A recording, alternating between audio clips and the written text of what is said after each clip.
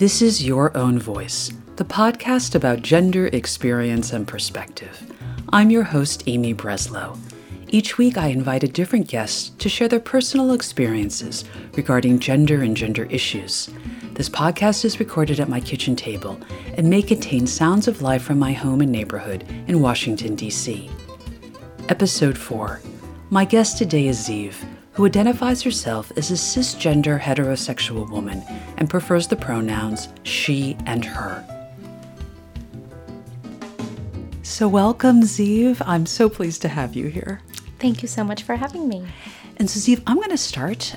This is actually the first time that I've asked one of my guests this question. This arose. This is a very organic process, and I'm learning as I am talking to each person. It's informing, future conversations. So I'm first going to ask, how do you self-identify? I self-identify as a cisgendered heterosexual woman.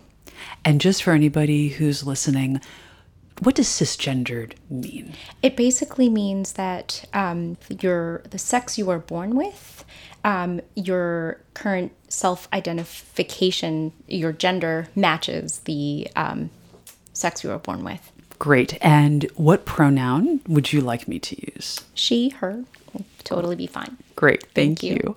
I know, it's funny, I don't know if I've actually said this in other podcasts or in the other ones I've recorded, but I'm starting out interviewing people that I know, kind of getting my sea legs and learning how to do this. And so I know that you are coming here with a lot of experience in gender studies. And I'm wondering, what in your personal life brought you to want to study this area? Yeah, of course. So really, when I look at my life, I kind of identified, or I see it as before gender and after gender studies, because it just made such an impact on my life. It was simply transformative. I decided to study gender, and it was actually by accident. I met, when I was in grad school, I was assigned to a fantastic female professor who was very charismatic, and she was very confident. She was just this wonderful woman, and I was assigned to her as her mentee and the person who was going to be studying under her for the next 2 years. And so to get to know her a little bit better, I signed up for her Gender and Conflicts course, which was very interesting to me to begin with, because when I looked at the catalog, it was the only one that kind of stood out. And I thought, gender and conflicts, everything else was this analysis and that analysis, but gender and conflicts, that I wanted to give it a try. And honestly, after even the first lecture and just reading all the reading materials, I thought, what is this class? What is this material that I have never studied, and yet it is in every day of my life? So that was kind of the accidental start of something that ended up really changing my life. When did you first become aware of different gender roles? I think from a very early age, you have your own close family members, your mom and your dad, and I grew up with a brother. And I'll say this without any sort of, I'm kind of embarrassed sometimes that I never actually thought about this earlier, before this gender course that really transformed my life. I knew that there were differences between genders and what people did based on their genders, but I never actually thought that those were, assigned roles, or that's what the societal expectations were, because I think that's essentially why this is so important, because it's ingrained in our brains almost. We do a lot of things subconsciously, and so you never really, at least in my case, I never really stopped to think, oh, why is my mom doing all these things? And why isn't my dad doing any of these, household chores, for example? So I never really thought about it until, later on in life when I had to look back and then, oh, that made a lot of sense. Wow, I can't believe that was the system in which I grew up and I lived. That those were my everyday life. I think that you are not alone in just not being aware. I certainly, I know for myself when I was younger, the same. Did you, like when you started studying this stuff, did you go back and talk to your family or have conversations with them about it? Actually, when I started studying gender, my relationship ended because of it. Like a romantic relationship? Yes. Oh, yeah. A romantic relationship that I had with a man at the time ended because I started noticing all these things. So it was, at the time, we had just moved in together. And it was the first time I was going to live with a boyfriend. And we had just moved into this new city. We were both starting grad school. We were both very excited. So I didn't take this gender class until second semester. So the first semester, we moved in and I always found myself incredibly tired all the time. I simply was doing everything in the house. And what I like to call these small decisions were all mine. The everyday decisions. Can you give me an example? Sure. I mean, getting groceries, thinking about what to make for dinner, where to go out, making all the logistical arrangements for small trips. I mean, I ran everything, even doing laundry, thinking about getting, cleaning products for the house. I mean, you name it. By small, I mean, they're important, but they're just decisions that don't really take a lot of mental energy, but because you do so many of them all the time, you then end up being exhausted because there's so many little things that need your attention. So you have no time for big decisions, big things that you have to focus on. And we were both students. We had both first time living with a partner. And what was interesting was that we never had a talk about who was going to do what. We never said, oh, okay, well, you do all the household chores and while you do something else. We never talked about it. I naturally assumed all of those responsibilities without absolutely giving a second thought. And he also assumed his by not engaging or not even asking if he could help in any way. So when this class started and I started to really take a hard look at my own decisions and why I did certain things, what it is that I was doing, I first started with my own apartment and my own romantic relationship. And I said, and it was basically like this curtain just being lifted and you can now see things a little bit more clearly. And I was shocked.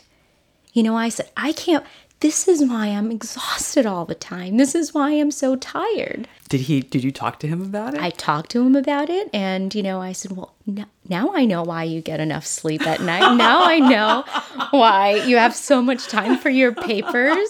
You're getting great grades and also great dinners. So we came up with a system of weekly, chores and cooking and cleaning. And I said, I just don't want to think for a week. While you do everything else, I don't want to think. I want to know what it feels like to not think about everyday things. Can I just feel that? And when I felt that, it was absolutely liberating. I would come home and wow, I don't have to think about what to make for us. I don't have to, not only that, but I don't have to feel guilty for not making things for us or for not cleaning, for not doing laundry. That was incredible. I was on top of my reading assignments and my papers and everything. And you know what? He started to get really, really exhausted. And so the quality of food went down and he was just doing things that were quicker. But then he actually had a big issue with what I was going through. He didn't understand. He thought that school, we were talking about things that had nothing to do with our relationship, and that how things were with us was just perfectly fine and had nothing to do with gender. And he couldn't understand why I was suddenly questioning things. And to me, I said, this is the difference between a true partnership versus, having a relationship based on these strict gender roles, basically.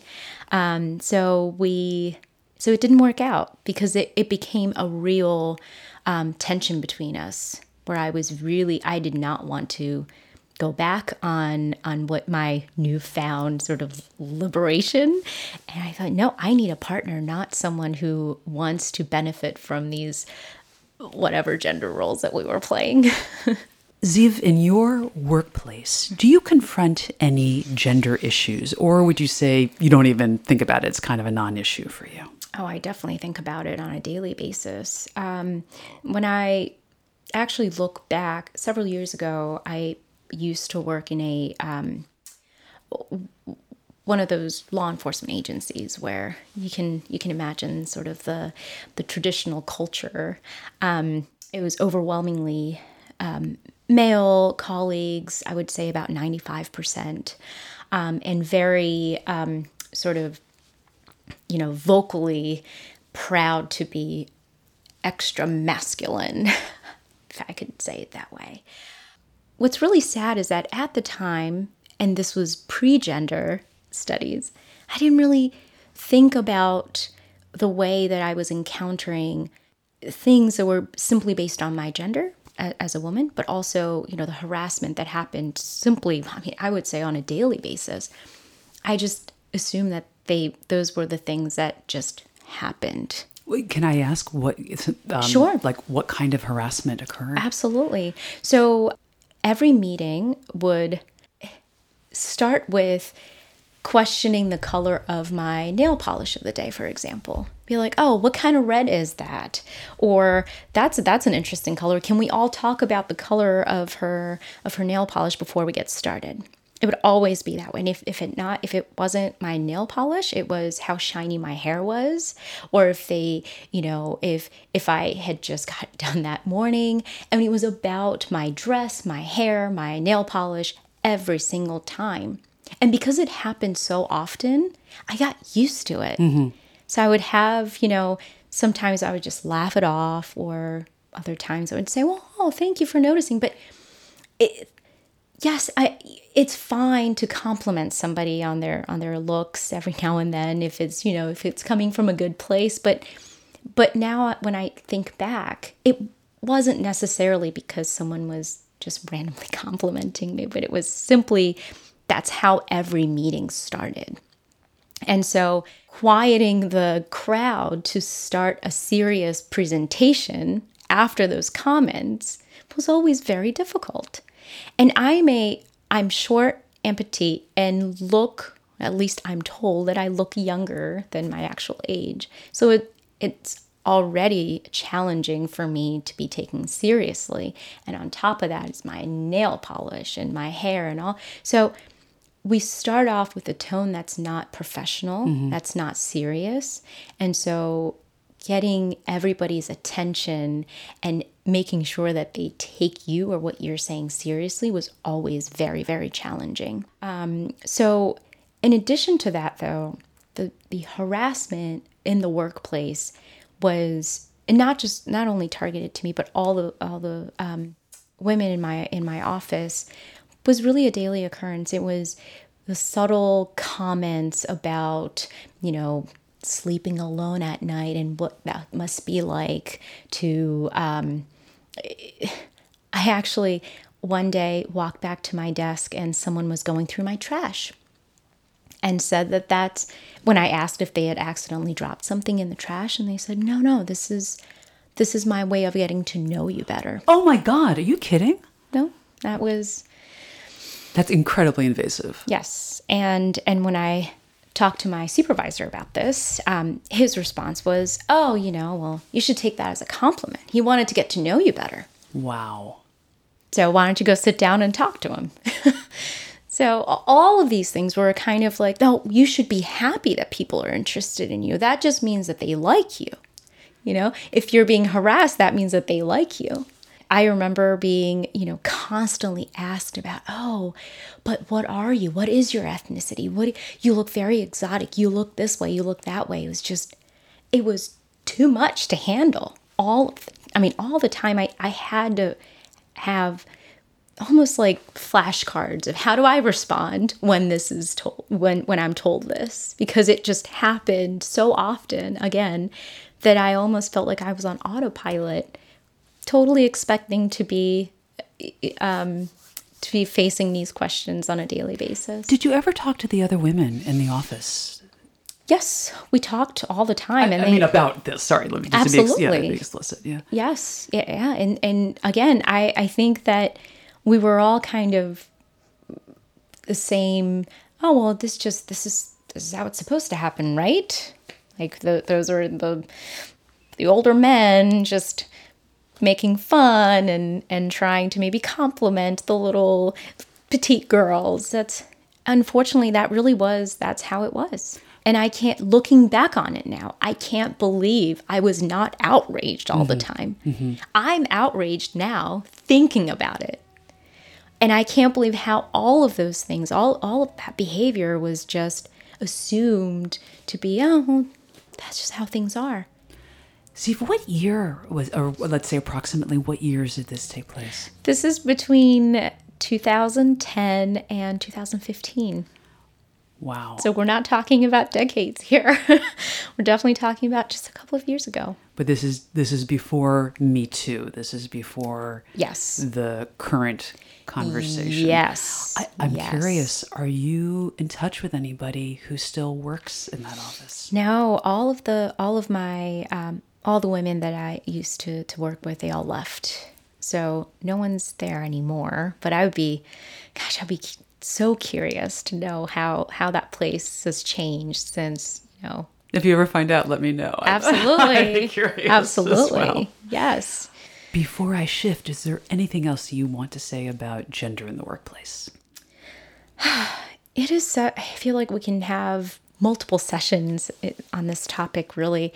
I think in my current place of work, it's not so explicit, but I certainly see it in the way that certain female leaders or those who are in positions of power, how much they have to work really, really hard to defend their decisions, where I can sometimes see that if a similar argument was made by a man, it would not encounter so many roadblocks. Let's put it that way. Understood.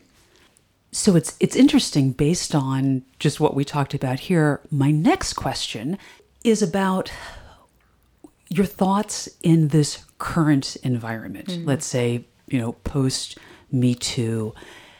What do you think is possible now that was not possible even a few years ago? I certainly think that one of the things these latest really important movements have made possible is taking these complaints more seriously. So if I go up to my supervisor today about a behavior that's very much explicitly harassment, I think that my story will be taken more seriously. Mm-hmm. I think it raised the level of awareness and made everybody kind of take a good look at their own actions and their own behaviors and certain things that they assume to be just an everyday conversation or comments that are so commonplace. We can talk about these things. It's okay to behave this way because it's just we're just joking around. I think that it highlighted how important those comments, those jokes can be on someone's life. The impact of that, especially if it's happening so often that it's increasingly putting that person who's on the receiving end in a position of feeling powerless and feeling like they're always on the receiving end of these comments. That, and I think it's very important. So I do believe that the level of awareness has been raised because of it. Do you have any life goals or dreams that you chose not to pursue? And if so, do you think gender played a role in any of these decisions? Wow, that's a really tough one. I think it's really hard to tell. It really is. Although I'm growing more and more interested in athletics. I never knew this side of me before. I love being active and feeling like I'm putting on muscles.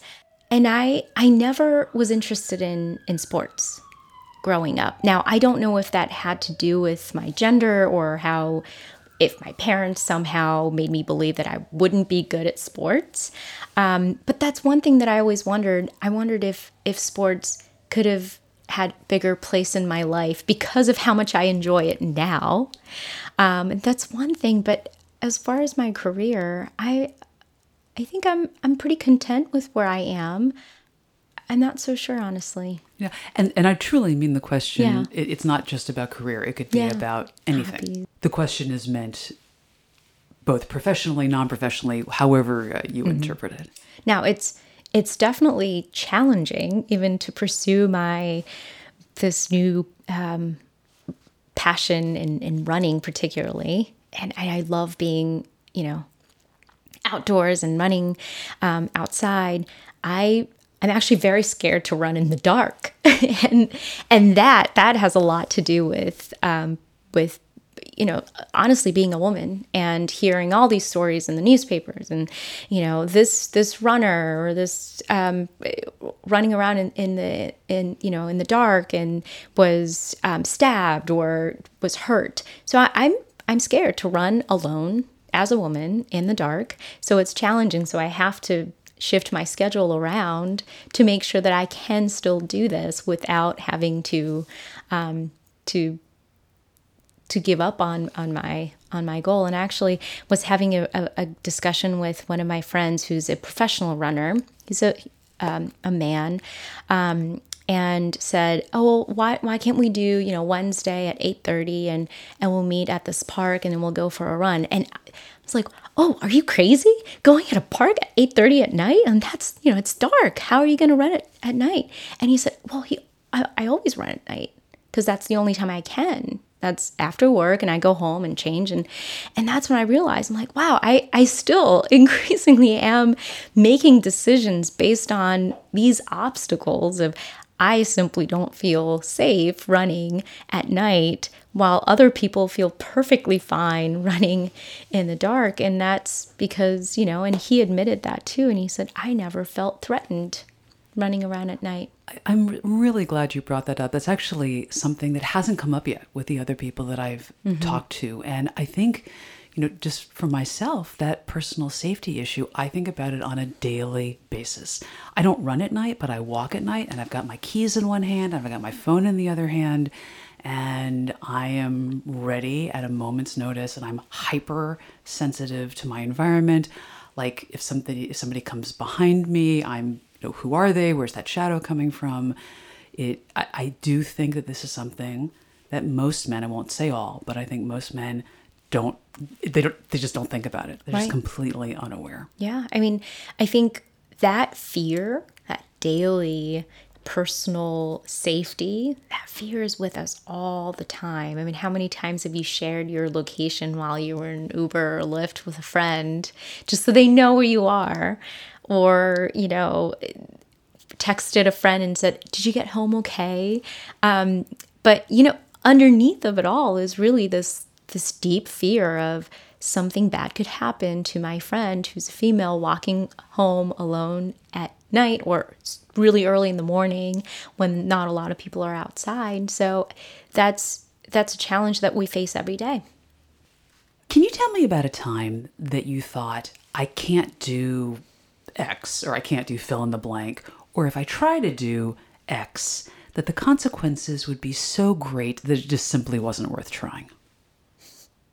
I can't run at night alone.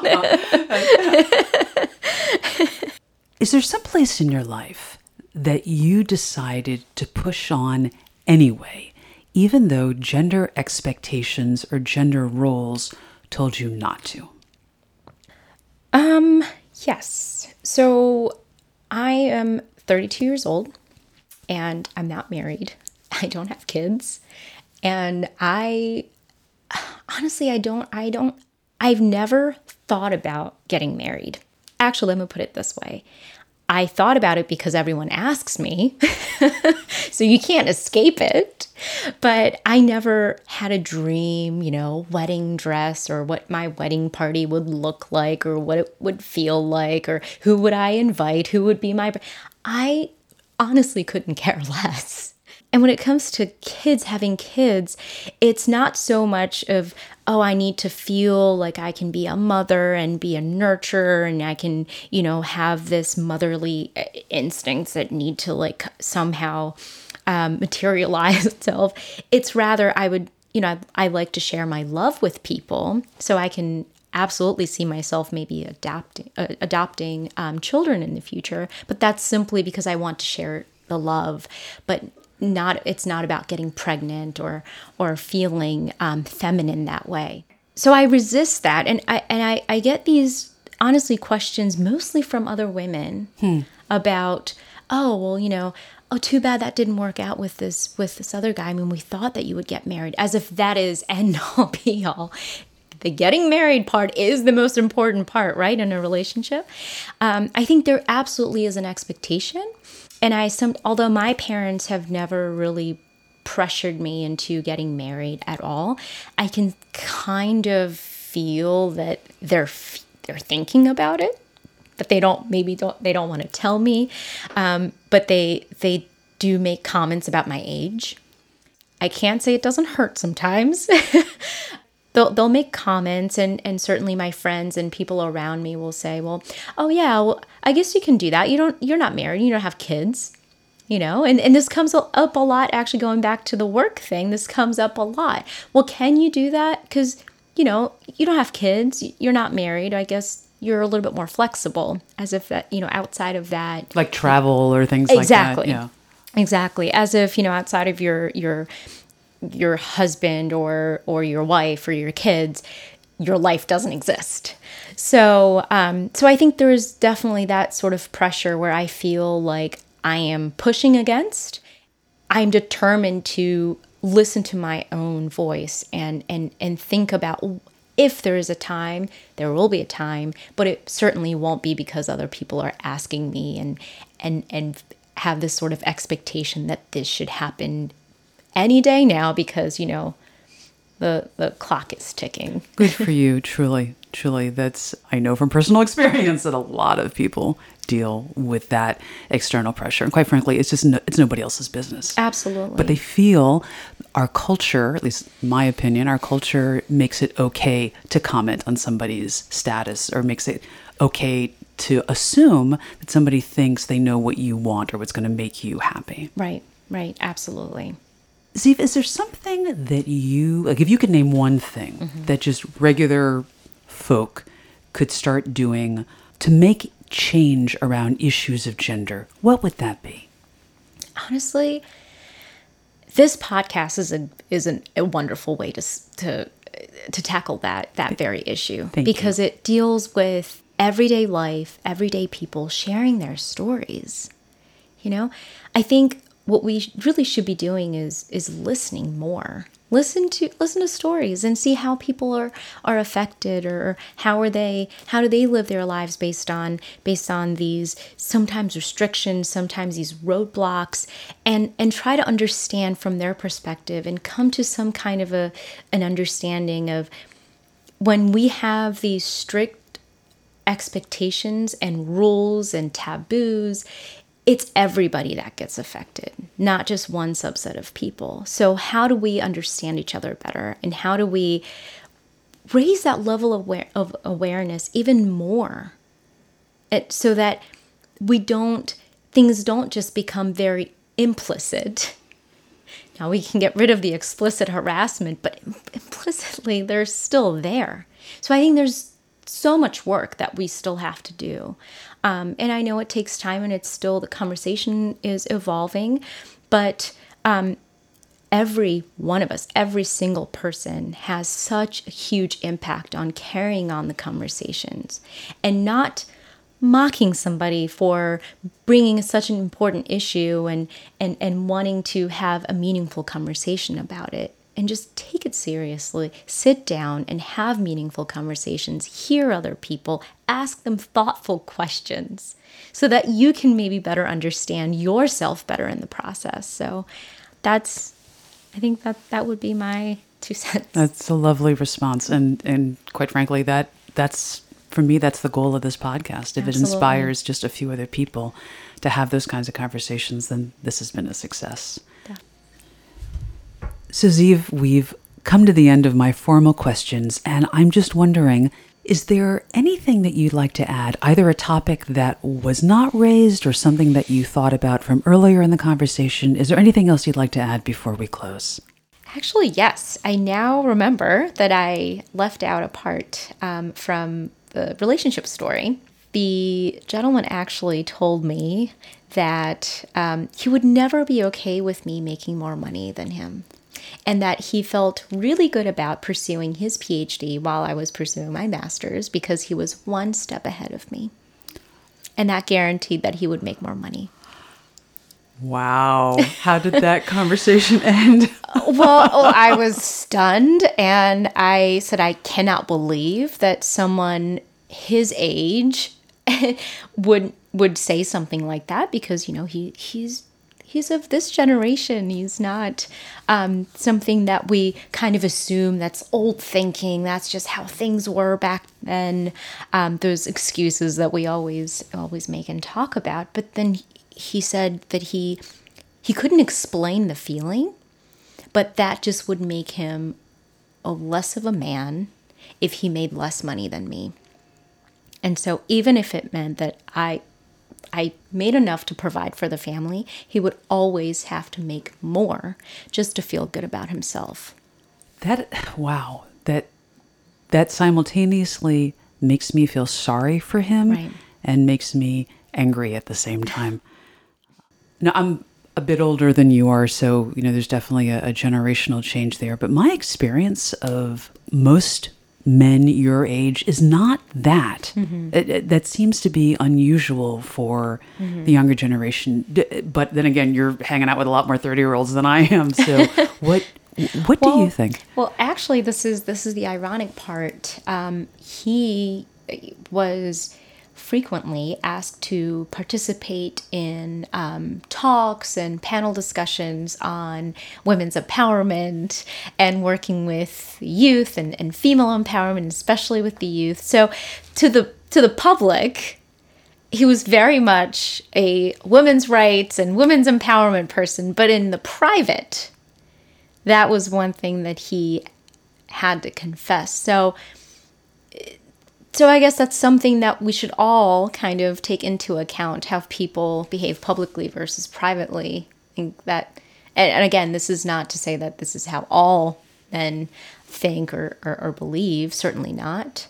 But that in this case, at least, that certainly was the case. Well, thank you for sharing that. That's really interesting food for thought. Right.